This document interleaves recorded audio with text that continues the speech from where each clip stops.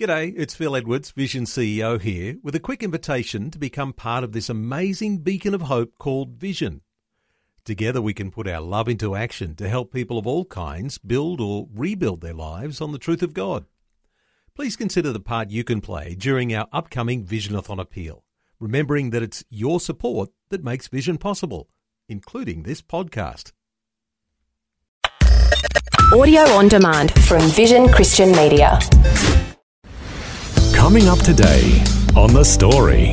The footprints of Jesus are all over this country. We're just not seeing them. And we need interpreters who are going to say, listen, you love the Far West Children's Scheme. You love the Flying Doctor Service. Well, why aren't we allowed to say, Jesus Christ was the one behind this idea, that John Flynn would not have done that. No Jesus, no Flying Doctor Service.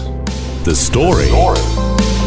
G'day, I'm Jimmy Colfax. Welcome to The Story. Well, today we have part 3 of our 3-part conversation with the Outback historian, Paul Rowe. Paul's the author of the book Tell Me Another, a storyteller's search for Australia's lost faith. Paul's been sharing with us his life journey and about the importance of preserving Australia's spiritual heritage. Once again, Paul is joining us from his home in Dubbo in New South Wales, and he's chatting with Eric Scatterbo. And then, next, you became involved in tourism. How did that come about? Well, I was teaching in Cornerstone, so we'd have, 20, 30 students sitting in the classroom every day, and we'd be having to teach the Bible, but you couldn't shut the door on what was happening all around us with droughts and, floods and crop failures and successes and all that sort of stuff. And then the real social problems that were there in town with the Indigenous community was suffering and struggling with their identity right in the main street. We ran coffee shops for kids on weekends. So it was right in our face. So, you couldn't be talking theory about stuff. You had to kind of come up with real answers to real questions. Yeah, it had to be grounded in reality. And so one of the steps I took, because I was a historian and I was invited to think about being on local council, and I had no real idea what local councils did. So I ended up, there I am in local council, and I realised, okay, you work out a little portfolio for yourself. So I could say, well, my background as a historian would help, because Burke had a very diligent group of amateur historians who'd done a prodigious amount of work, and they had 12 or 14 volumes of Burke history that they'd culled. But very few people were going to sit down and read 14 volumes of Burke history. So they sit in the library or around the place. And I began to see, well, what we need to do is get these stories out into the marketplace, because they're Burke's greatest asset. Burke had amazing stories that were hidden. You couldn't see them. If you drove into town, you'd just see the problems. But I knew that we could do something with this. So the opportunity came up for Cornerstone to help run the tourist centre, which we did. And I learned a great deal through that, because when you're out in the tourist market, you've got people roll through the door. They come up from Melbourne, they've got stickers on their caravan. They roll in the door and they say, well, tell me a story. And I said, well, step this way. So I'm glad you asked. Every day we'd have these people come through the door. Yeah, I'm glad you asked. And we had great fun telling and road testing all these stories that we had. And people were looking at me going, this is amazing. How come we never hear these stories? Nobody's ever told us this story, Yeah. So I realised the little what seemed like small stories in Burke were actually stories, one, that were as big as Australia, and two, were plugged in directly into the human story. So as you told them, people identified with them. They get tears in their eyes. They say, wow, that's amazing. That's powerful. So I realised, wow, we've got an asset. We're sitting on this big pile of stories, and amongst them, Eric, was so many stories of Christians who'd done significant things, not just for Burke, but for Australia, And so the Flying Doctor Service, the Far West Children's Scheme, Mother Teresa, Mother MacKillop, all these people have been in Burke, and they've done amazing things, serving people with education, medical care, pastoral care, gifted the bush with amazing things, and that came out of their faith. There was no question about it. And as I joined those dots for people, they look at me and go, wow, I didn't realise that. I didn't realise that that's why John Flynn did that. So, for example, I interviewed a a mail truck driver who used to drive the mail truck in the 1930s up to a little town on the border called Hungerford, rough road. And he told me, he said, I'd pick up kids at Hungerford that night and I'd tie them in the front of the truck with a bit of rope because I didn't have a door. And we drive through the night with those kids sitting in the truck. And we get to Bourke about 4 a.m. And there on the station, waiting for those kids, was Mr. and Mrs. Drummond. He said, geez, they were wonderful people, mate. They were like Jesus out here. Now, those two people, he was a Methodist minister and his wife from Cobar. They used to drive through the back country and they'd find all these kids there who'd had no medical help, no dental care, never had a holiday, were deprived in lots and lots of ways. So they would pick these kids up, drive them all the way into Bourke or get the mail truck guy to drop them to the station. Then they'd take them on the train to Sydney. He'd walk into the Macquarie Street specialists and say, I've got no money. These kids have got no money. What are you going to do about it? And so he got all these doctors, specialists to come and help him do things for these kids.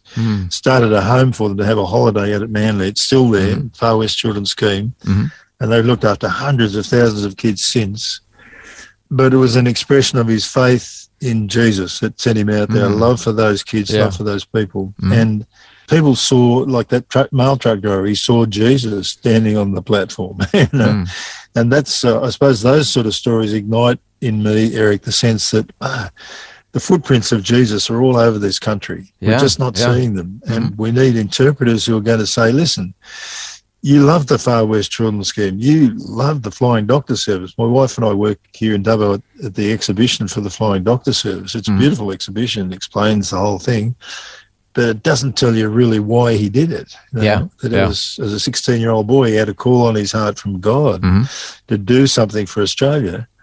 And now we've got 77 aircraft, $10 million a piece or more, covering the whole of Australia. You can be in hospital no matter where you have an accident or you're sick in 2 hours. Well, that is amazing. I mean, where in the world does that happen else, and you get it for free? Like, it's just astonishing. Well, why aren't we allowed to say, Jesus Christ was the one behind this idea, that John Flynn would not have done that. No Jesus, no Flying Doctor Service. And it makes me cranky that we're being edited. No, whatever you do, don't talk about Jesus. Well, why not?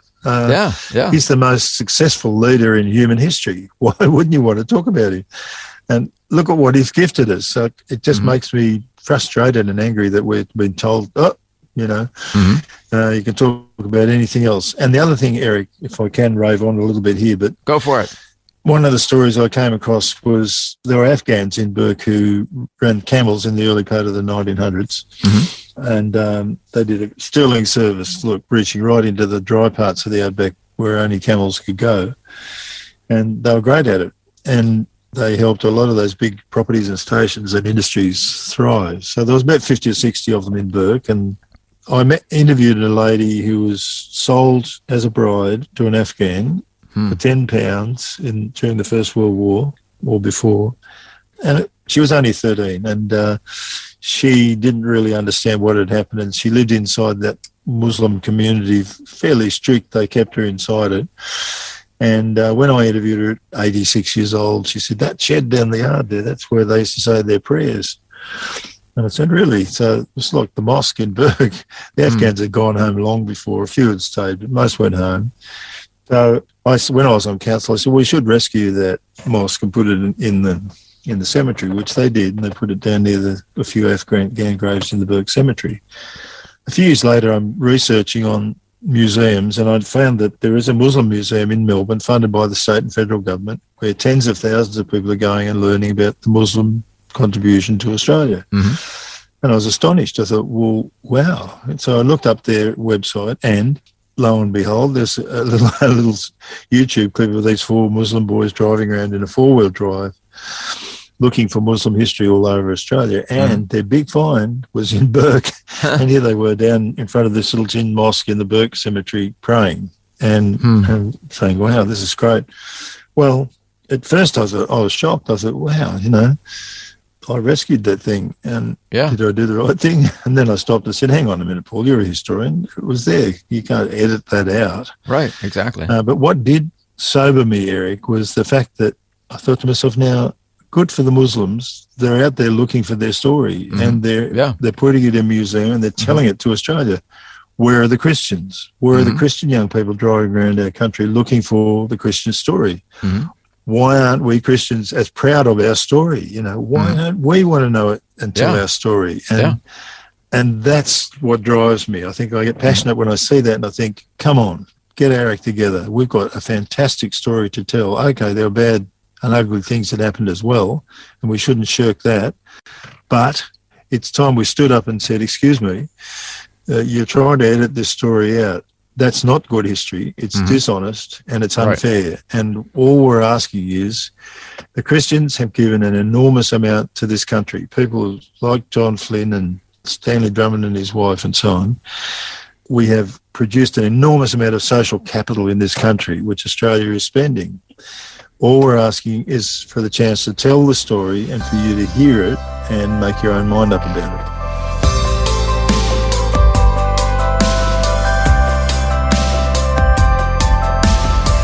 You're listening to The Story. Today, Eric Scatterbo is once again chatting with the Outback historian, Paul Rowe, and hearing his life journey. Next, we'll hear more of Paul's story and about his passion for sharing the impact Jesus has had on Australia. All that and more is coming up when we return. The Story. If this program has highlighted something you'd like prayer for, we'd love to pray for you. Call 1-800-PRAY-FOR-ME. That's 1-800-772-936. It's a free call. Or text 0401 132 888.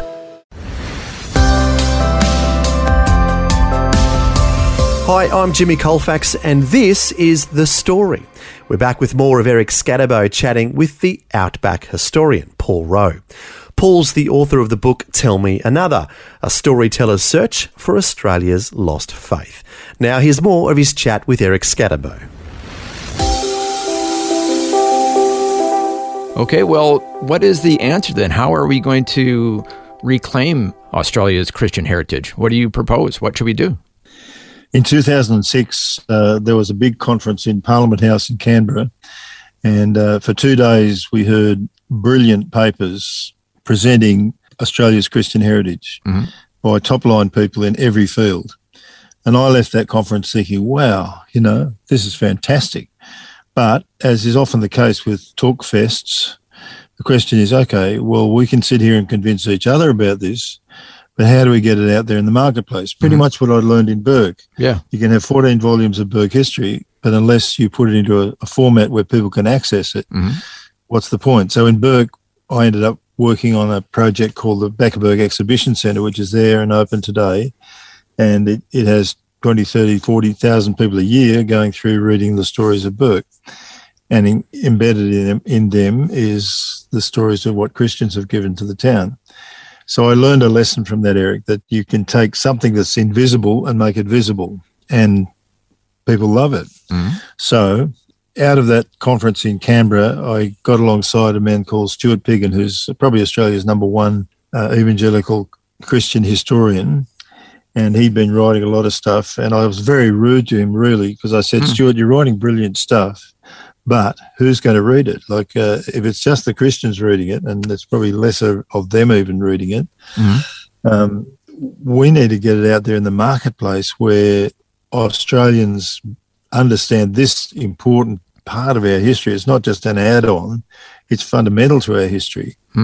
So since then, Stuart's written 2 major volumes, and a bunch of other academics have done the same. So we've probably never been so well-resourced as we are right now. In the interim, I worked with Stuart and a bunch of other people on an idea to do the same for Australia as we did for Burke. That is, gather the stories and articulate them in an accessible fashion in a high-tech exhibition space that would engage and win people to the story, to say to Australians, you can go to the War Memorial and hear the story of the war, but what about this story? This is a longer, deeper, higher, wider, more embracing story than even the Anzac story, as powerful as that is. This embraces all sorts of Australians. It's not just about men. It's not just about war.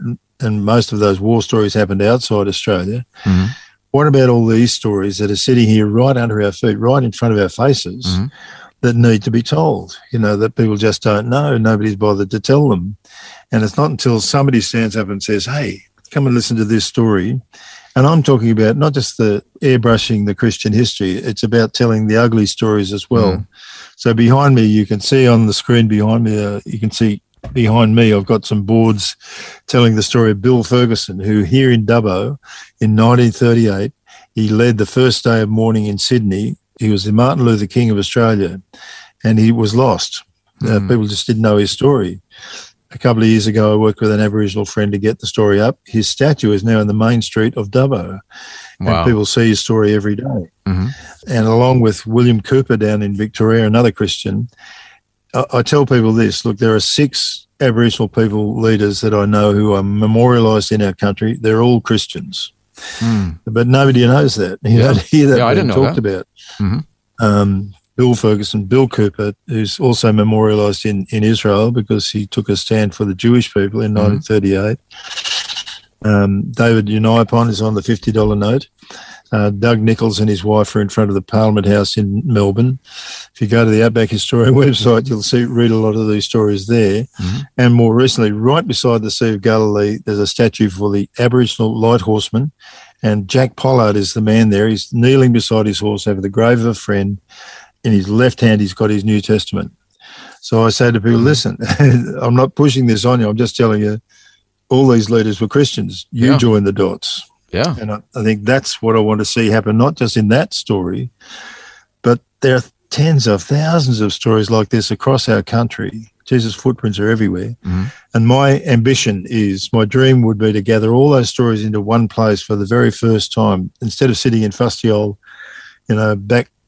back corner of the church or something, bring them out into the open. Yeah. A couple of years ago, I went to a little church or a church in Cobbitty in New South Wales, and the lady there was telling me this church was built by Thomas Hassel, and he was one of the first. He ran the first Sunday school in Australia, and this is his church. And then she goes to the corner cupboard in the church, and she pulls out this box, big wooden box, pulls it out, and said, "Now this is the medical kit that his parents took with them to Tahiti in 1792 when they went there as missionaries, and he went there as a little baby." And I'm thinking, what? It's sitting in the corner of the church in the back cupboard. Come on. What a story. This young couple have come all the way around the world to a wild part of the world, and they began Sunday schools here in Australia. He travelled all across the backcountry around Sydney as a preacher, a much-loved preacher, and he began industries and all sorts of stuff.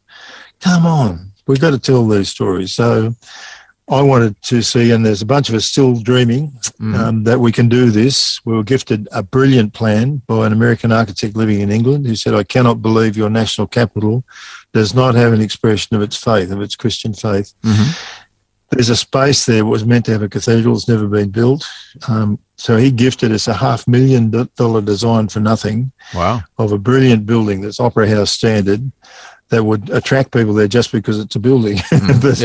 But it would contain, his passion was that you get the story first, then you build the building. And that, I like that. I think we've got a great story to tell. Yeah. We're sitting on a great resource here in Australia of fantastic stories that would inspire young people, instead of just going to the War Memorial or Questacon, to come to this and hear these stories of faith that would inspire them and give them hope, and give an honest appraisal of our history, not forcing religion on them, but telling them the real story of real people who did real things in our own country. Well, that sounds fantastic. Moving right along, unfortunately, we're quickly running out of time. You talk too much, Eric. I know. I just need to shut up and listen once. I apologize. No worries. I'm loving all this. Very fascinating. And next, we're going to talk about pilgrimage. What does that mean in your life story? Oh, my goodness. Well, let me bring it up to date. Last night I was on the phone to a retired engineer from Sydney who wants to bring a group of 9 young people out of Sydney to Bourke through Dubbo, and he asked me to help him do this. And he read the chapter in my book about On the Road to Find Out.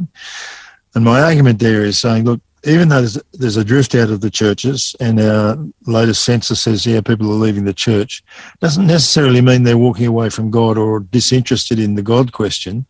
They're just perhaps disillusioned with the format. And there are 350 million people on pilgrimage on any given day of the year around the world. They're on the way to find out things. They're seeking meaning. And I talked to a girl just a few weeks ago who'd done the whole pilgrimage thing. She'd done the Camino Trail in France and Spain, walked that 1,000 kilometres, got to the beach, sat on the beach and said, I haven't found the answer. She eventually met some Christians who explained to her the bit that was missing. I think she's typical of a whole generation of young men and women who are seeking meaning, and they're going on the road to find out. It's an old tradition. And I think the churches need to tap into it and say, okay, look, we can join the dots. And that's what I'm going to do for this group. I'm going to show them the Bill Ferguson story. I'm going to introduce them to the Flying Doctor service. I'm going to show them stories in Burke. So those young men and women, I hope and believe they'll catch the fire, saying, wow, we've got stories to tell, and then say to them, listen, I've told you a few, but there's 10,000 stories out there that need to be found and researched. You can lead these stories as well. My ambition, Eric, is to see a new generation of young men and women who become storytellers to Australia, who will love our stories, number one, absolutely love them, and then use all their gifts. Could be in radio, it could be music, could be art, whatever, to say we're going to tell these stories and we're going to tell them really well, so that people will see the face of Jesus. You know, my belief is, if it's like those old dot paintings you used to look at and they'd sort of suddenly a face would leap out of the dots, that if we tell enough of these stories, the face of Jesus will emerge out of our history. Well, thank you so much, Paul Rowe, for sharing your story with us today. It's a pleasure, Eric, and thank you for giving me a chance. And if people want to look at the Outback Historian website, there's a stack of stories I've been putting up there precisely for this reason, so that they can take them and use them in their space, in their place. Wow, what a beautiful illustration to end today's conversation with Paul Rowe. As he said, if we tell enough of the stories of Australia's spiritual heritage, eventually the face of Jesus will emerge out of the history. It's a great way of looking at it, and a great way of emphasising the importance of our shared spiritual heritage. To learn more about Australia's faith stories and to read some of these stories once again, you can go to Paul's website. It's theoutbackhistorian.com.au. Once again, that's theoutbackhistorian.com.au. Also at Paul's website, you can learn about his book, Tell Me Another, a storyteller's search for Australia's lost faith. Well, thanks for joining us for this 3-part series with Paul Rowe telling his story and several other stories. Until next time, I'm Jimmy Colfax, encouraging you to share your story with someone today. Next time on The Story. Unknown to me, there was another car coming up from the top of Latrobe Street that had gone onto the wrong side of the road. The car hit me, and I can recall that as my head hit the road, just this tremor went from the top of my head right through my body. But then instantly, I felt I wasn't in Latrobe Street any longer. When Miranda Burness was in her late 20s, everything seemed to be going her way. She had a successful business and was on her way to becoming an international netball umpire. But that all changed when tragedy struck and turned her life upside down. Miranda Burness from Ballarat will share her incredible story next time. The Story. Just another way Vision is helping you look to God daily. Thanks for taking time to listen to this audio on demand from Vision Christian Media. To find out more about us, go to vision.org.au.